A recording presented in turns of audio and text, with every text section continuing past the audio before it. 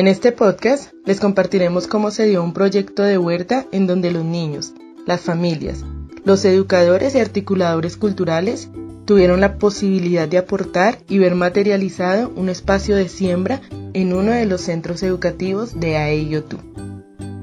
El proyecto de la huerta Manos que siembran fue una iniciativa del Comité de Eventos y Celebraciones del Centro AEIOTU Aures en Medellín. Comenzó con la recolección de implementos para la siembra de semillas y fue liderado inicialmente por uno de los padres de los niños.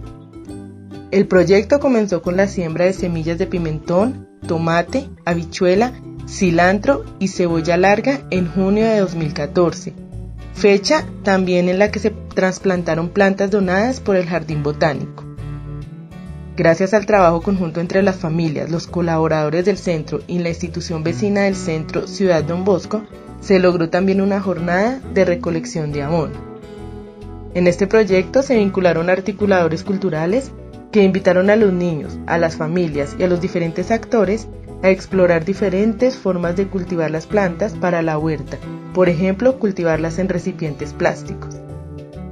Desde el interés de los niños se comenzó a desarrollar en las aulas experiencias relacionadas con la huerta, proceso en el cual también se involucró otro padre de familia.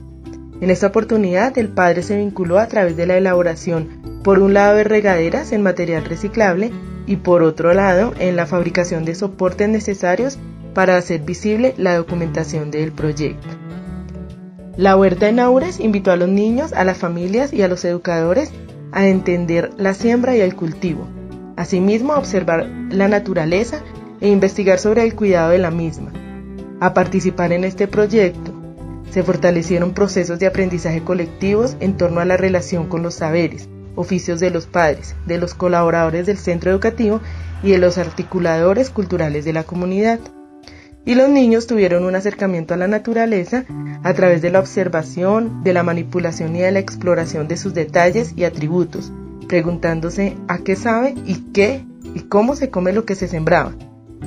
Esto lo pudieron realizar al contar con una huerta en el cual podían hacer seguimiento de las semillas y de los frutos que crecían, deteniéndose y construyendo aprendizajes alrededor de sus colores, de la riqueza en cuanto a la diversidad de tamaños, de texturas y de olores.